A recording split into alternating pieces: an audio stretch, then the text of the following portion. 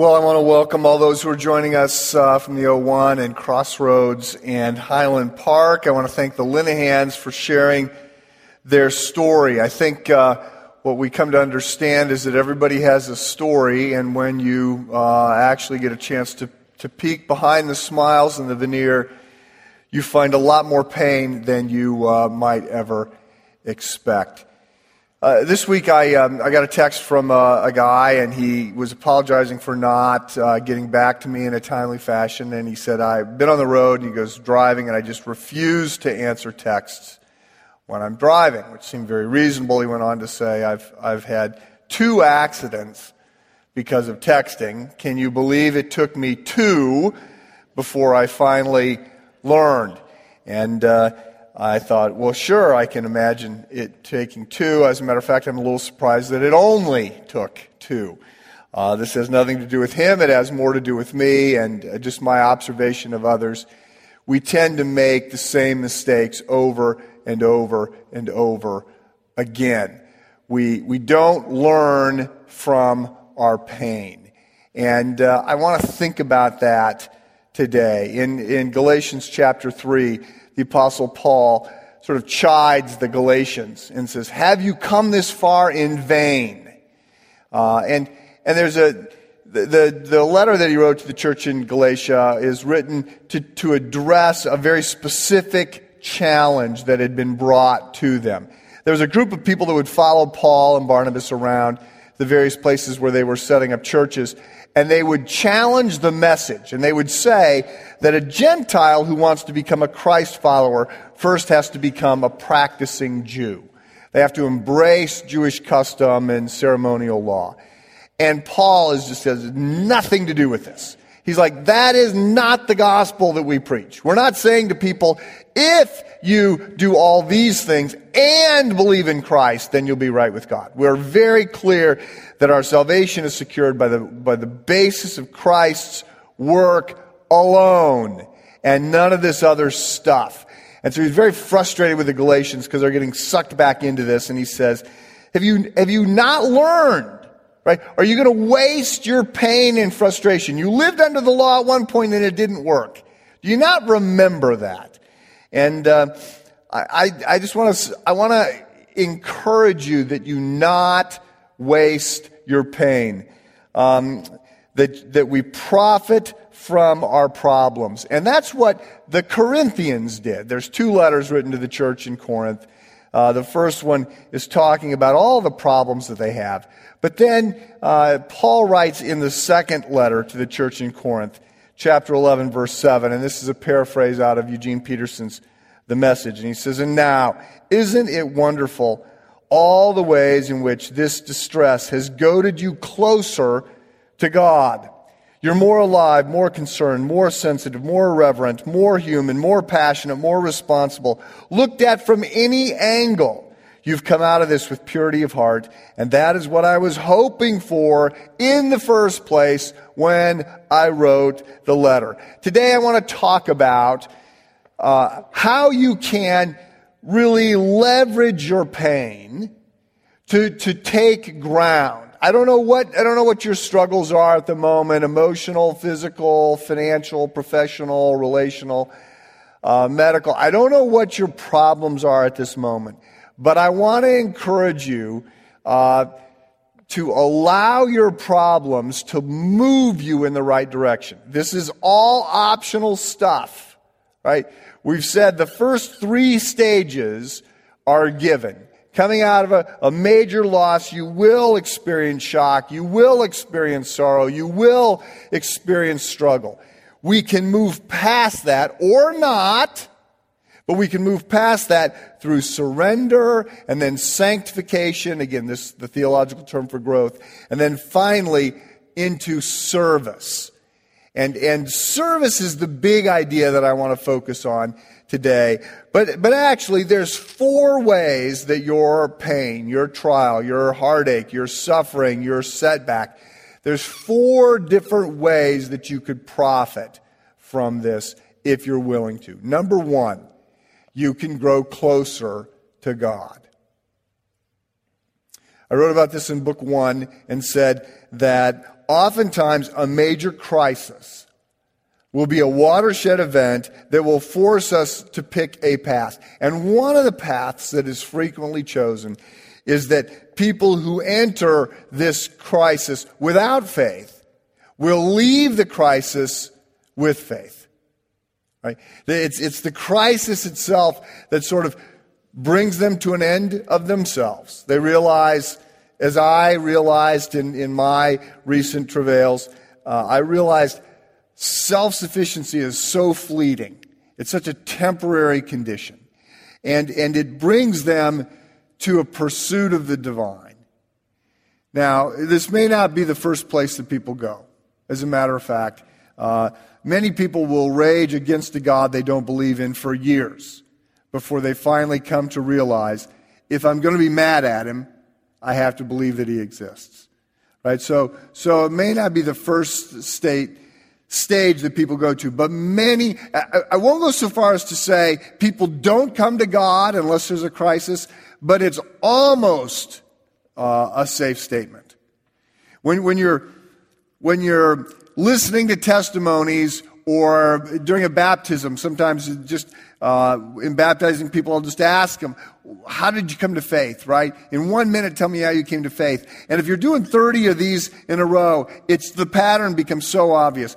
Well, I was going down this path, and then I got sick. I was going down this path, and then I went through a divorce. I was going down this path, and then I lost my job. I was going down this path, and then my father died. And it's after that crisis that many times people will move towards God. So one of the things that can happen is we can leverage this pain to actually grow closer to God. Now, full disclosure, some people will enter the crisis with faith and will leave it without. Okay? Some people will enter the rapids believing in God. They'll get flipped out of the boat and they will lose their faith, in part because their faith was basically predicated on the idea that if I believe, I will not get flipped out of the boat. I want to remind you, this whole idea of this series did not come because I had a stroke. I was working on it before I had the stroke. The thing that prompted this series was one too many visits with people in the hospital, where what I discovered is that where I thought and hoped when I went to visit them that they would be resting in God's presence, what I get instead is someone who says, I don't know that I believe anymore. How could this happen to me? How could God let this happen to me? I don't know, Pastor, that I believe anymore. And I thought, okay, I'm doing something wrong here because I keep trying to make the point, this world is broken. God entered our pain. He died in our place. He defeated death, but he has not yet destroyed it. We're going to suffer. We should expect that we are going to experience trials and setbacks. It happened to Christ. He told us it was going to happen to us, but somehow I'm not getting that point across. So all kinds of people are surprised when they get flipped out of the boat.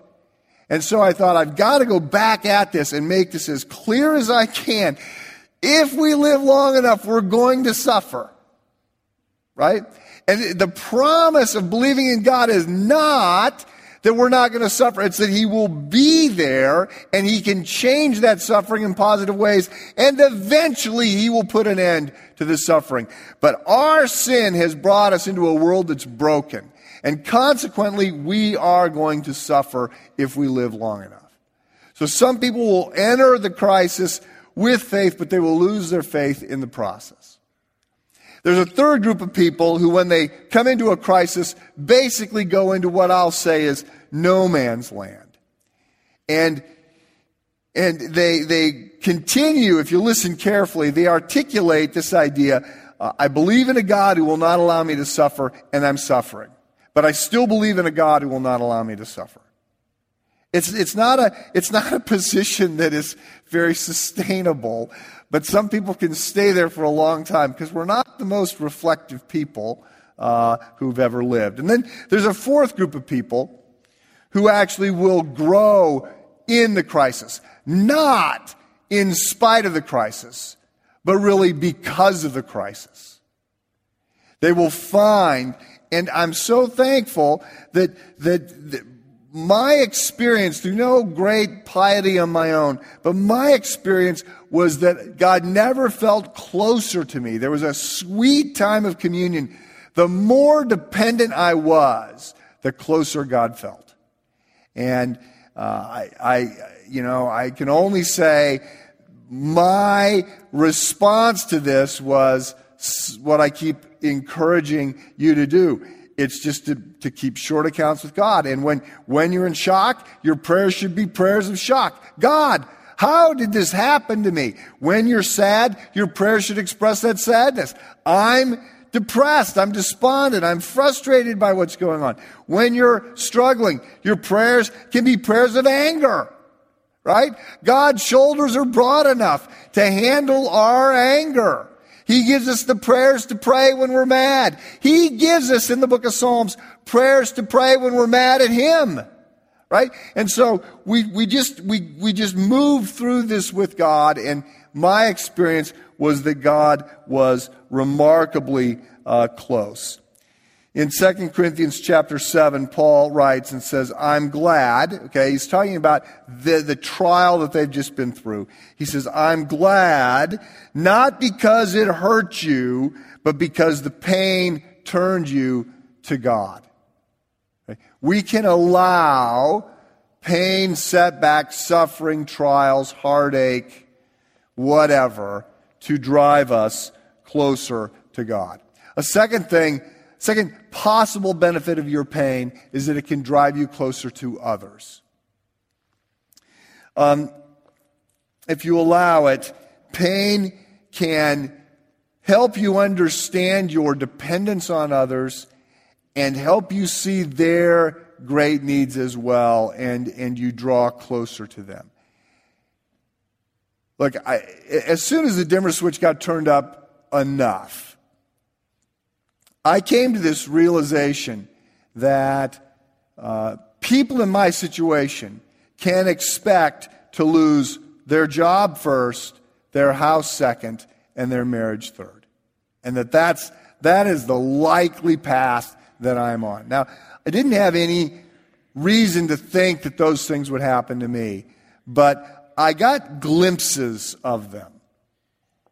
And there was one particular moment where everything sort of came together for me. And let me just back up and say, I part of having a traumatic brain injury and then having a stroke is that they sort of go into this full court press to keep your brain from swelling, because the skull doesn't expand, and so if your brain swells, big problems. So they put me on this really powerful saline drip that was so that it was so toxic in one sense that they couldn't put it into an IV through your arm. They had to go right into my jugular vein. And this saline drip made me really, really thirsty, as you can imagine. And I wasn't happy about that. So on about day 5, in the middle of the night, the nurse comes into my room, and she sees me sort of slumped over, and I'm awake. And she goes, well, Mr. Woodruff, how are you doing? Now, I had tried to that point to be very kind, patient, understanding, right? I wanted to be the model patient. And, I mean, I could tell. I could hear other patients yelling and screaming. You know, when you're in a neuro ward, people aren't always thinking very clearly. And I heard my nurse at one point wrestling with this guy saying, stop hitting me. First of all, it's illegal. Secondly, it's unkind, right? So I knew that they had their hands full, and so I was trying to be as patient as possible. But she goes, how are you doing? And I said, really? How do you think I'm doing? I'm dying here. I'm looking for a drink of water, but will anybody give me one? No. I'm not asking for drugs. I'm just asking for a glass of water. I said, I tell you what, why don't you go out and get the phone and you call one of those $1,000 an hour neurologists and you say, give the guy a drink of water. I go, that's all I'm after. Now, here's the irony. I couldn't drink a glass of water if they gave it to me because my throat didn't work, and I had basically waterboarded myself on a little thimble full of water earlier that day. So I couldn't drink water if I had it. But she goes scurrying out, and she comes back a couple minutes later, and I said, Did you call him? Do I get a drink of water? And she says, as she's putting this needle into my arm, she goes, everything is going to be fine, right? So we have ways of dealing with people like you. So that's my situation, and it's a day or two later that they set this tray of food in front of me. Now, I could eat food before I could drink water. Swallowing water is really a remarkable thing. I mean, it's amazing the way God has worked this out. Very complicated if you've got to work on it. And so what they would do is they would give me solid liquids, right? So it's water put into a sort of nectar form with cornstarch. It's horrible. But if you're really thirsty, it's great. And so they set this tray of food in front of me, and I said to Sherry, I said, you can have anything on the tray except for my Hydrolyte, right? This water, solid water. And she sort of looks at me, and she just pushes the tray about 6 inches away. And she says, I can have anything on this tray that I want, right? She goes, there isn't anything you can do about it. And I realized she's just moved the tray 6 inches. I can't get to it now. And I mean, it's just a joke. I mean, trust me, she does not want my solid water. It was horrible. But there was just, and all of a sudden it hit me. I thought, oh my goodness. I am incredibly vulnerable and dependent on others. And it was just this very shocking, humbling moment to realize how much I needed other people. And seeing that helps you grow closer to them. And the flip side does as well. So fast forward about a month, and I'm now out of the hospital, and I'm supposed to go visit my family practice doc to transfer my files, right? So during this point, I'm walking, but I basically sort of walk like, it's my Boris Karloff period, where I'm sort of walking, and I slide against the wall all the time because my balance is really bad. So Sherry drops me off at the doctor, and she takes me in, and I'm holding on to her, and as soon as I get in the door, I just sort of, stumble over to the first seat. So the nurse comes over. Sherry goes up to check in, and a couple minutes later, the nurse comes over with the clipboard, and she hands it to Sherry, and she says, you'll have to update his medical records, right? And I realize that at this moment that she doesn't think that I can do this. And I'm furious about this, right? I've been in a wheelchair for the last month. I'm very frustrated that conversations are taking place over my head. I'm a, relatively tall, overeducated white male. I'm not used to being ignored, and I don't handle it well when it happens. And so I'm about to snap at her. By God's grace, I don't. And I think she does not mean any slight here. That's not what's going on. She's just looking past me, and she doesn't see me. And what hits me at that moment is how many people I look past, right? How many people in their pain, I don't see it, right? I just have got my own agenda. I'm looking over them, and I am just floored by this understanding of how much pain is out there that we don't acknowledge in other people.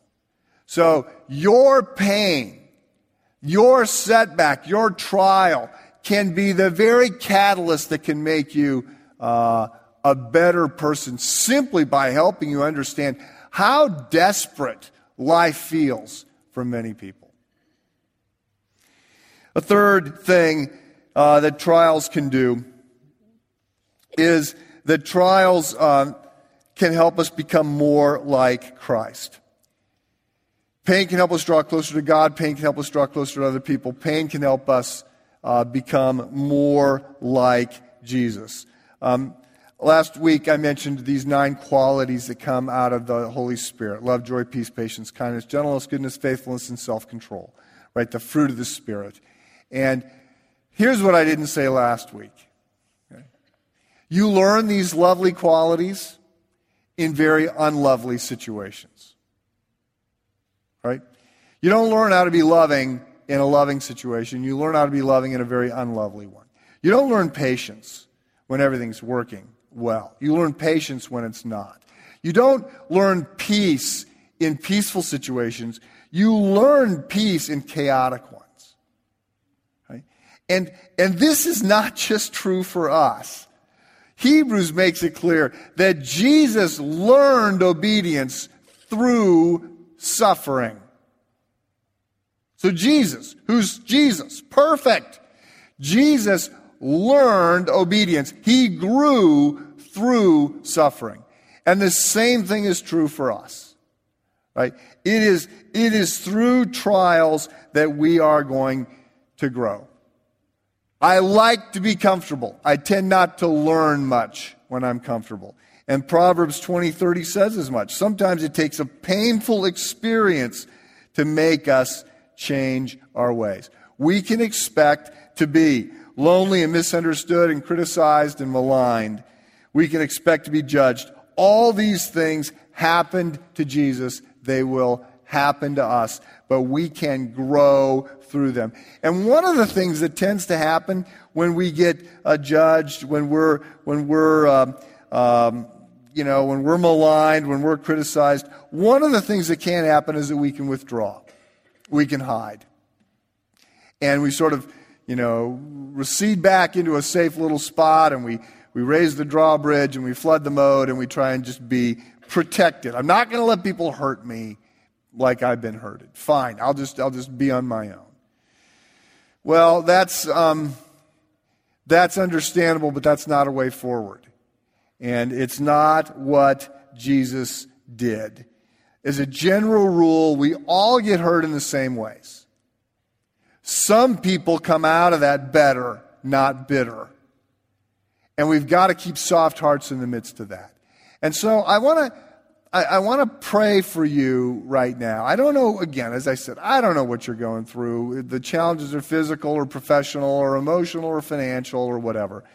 But I thought, just like we did the first week, I want to have people stand and be prayed for. And I've asked Sean if he would come and pray for us. Sean Logan is Sean and Jeannie at the Highland Park campus. Sean is a member of the Stroke Club with me, and he was one of the first guys to visit me when I came home. And he had a lot of wisdom to share about what life would be like having had a stroke. And, he nailed it. And one of the things that he said to me was that since having the stroke, he spent a lot more time praying. And so when I thought, I'm going to invite people to stand, I thought, I'm going to ask Sean to come up and pray. So I want to invite you now, whether you're at the Lake Forest campus, the Highland Park campus, O1 service, Crossroads, whatever. If you want to be prayed for, if you're going through struggles, whatever kind, I want to encourage you right now to stand, and then I'm going to have Sean pray for us. Dear God, I pray for those of us here who are discouraged. I want to pray specifically for those of us who have been discouraged for a very long time because of our own brokenness, the brokenness of those that we've committed to love, the brokenness of our children, our boss's brokenness. That the suffering that this has brought into the lives here, that maybe have gotten them to the point that they're wondering, God, do you care? Are you involved here? And Lord, I thank you for Mike's reminder last week that sanctification begins at the cross, that as we kneel before you and believe in our hearts and confess with our lips that Jesus is Lord, that there's a divine transaction that occurs, that we are born again, that we are from that point on children of God, And you deem us to be in Christ, fully in Christ, enclosed in Christ, enrobed in the righteousness of Christ. You know, that you look upon us and see the holiness of Christ, the moral perfection of Christ, which is the beauty of Christ. And you look upon us and you love us. You love us with a love that's endearing, enduring, that your love will never leave us or forsake us. You're involved, you're caring for us. Your love is very tender. You come alongside of us to communicate strongly that you care. We thank you that you manage our brokenness for long-term goals of our good, for the good of the church, and for the glory of Jesus Christ. And Lord, you know, I just pray for those standing up. I thank you for their bravery. It's important when you fall out of the boat that you draw some attention to yourself so we can pull you back in. And so, Lord, pull them back in. May your love come now and move in their hearts. I thank you for the worship and the concentration of the worship today on the sufficiency of Christ and the love of Christ. So, Lord, we hold to you, and we ask that you would come and bless us and just move and allow us. You know, I just reminded that your word tells us that the combination of our gifts plus your love makes a very dramatic difference in our service. And so we pray that we could receive your love and we could go forth and serve each other within the strength of your love. And we pray this in Christ's name. Amen. Amen. Thank you. You may be seated. Thanks, Sean.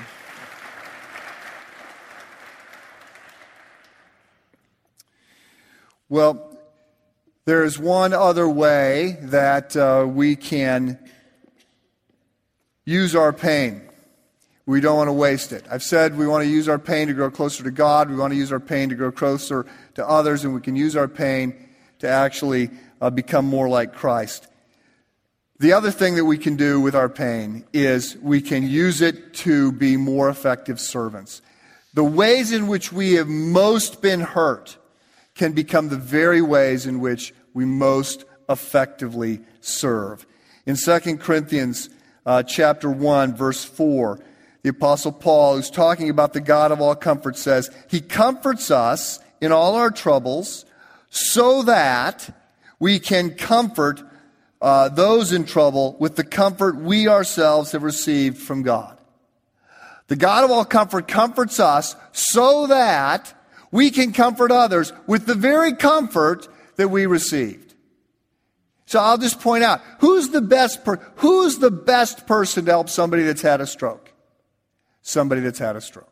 Who's the best person to help a veteran who's struggling to re-enter civilian life? A veteran who's gone through that process. Who's the best person to help a parent who has a chronically sick child? Parents of chronically sick children. Right? Who's the best person to help somebody with addiction? Somebody with addiction. Who's the best person to help somebody who's been incarcerated? Somebody that's been incarcerated. Right? The very way in which we are broken is the way that we can serve best. Don't waste your pain. So one of the challenges that remains for me is that my vision is not great, and I'm not able to drive. So for the last 6 months, I've had to ask for rides everywhere, and that's a little humbling. And it's almost in one sense comical. One of the guys, I talk about this in book 4, one of the guys that I talk with several times a week, a close friend, calls me every morning at about 7:25 to make sure that I've made it to the bus stop, because I go down to the end of the driveway to wait for whoever's going to pick me up. And he asked if I'm at the bus stop, and did I remember my Spider-Man lunch pail and backpack today, because sometimes I forget it, right? So I have asked a number of people for rides, but the person I asked most of all, outside of Sherry and my son Ben, is a guy who had a stroke and couldn't drive for 2 years. And he's the guy that drives me around because he understands what it's like to have to ask for a ride when you're in your 50s and to say, I can't drive. And so it's the very ways in which we have been hurt that we probably have the greatest opportunity to minister to others. And so I want to challenge you as I end today. I want to challenge you to think about the most significant ways that you have been hurt, you have suffered, the biggest setbacks that you've faced. And then I want you to think about who you know you could come alongside and encourage because they're going through that right now. Right? We can turn our biggest losses into opportunities for everybody to win, because everybody wins when you serve, starting with you. And this is part of the way that God makes us more like Christ and more like himself. Don't waste your pain. Right? Don't waste your pain. In recovery, the last step of recovery is always to go back, circle back, and help somebody else. And I think there's great wisdom there. So I want to encourage you. Figure out the ways that you've been hurt and then leverage those hurts and those pains, the comfort you got from God, to be a comfort to other people. Let me pray for us.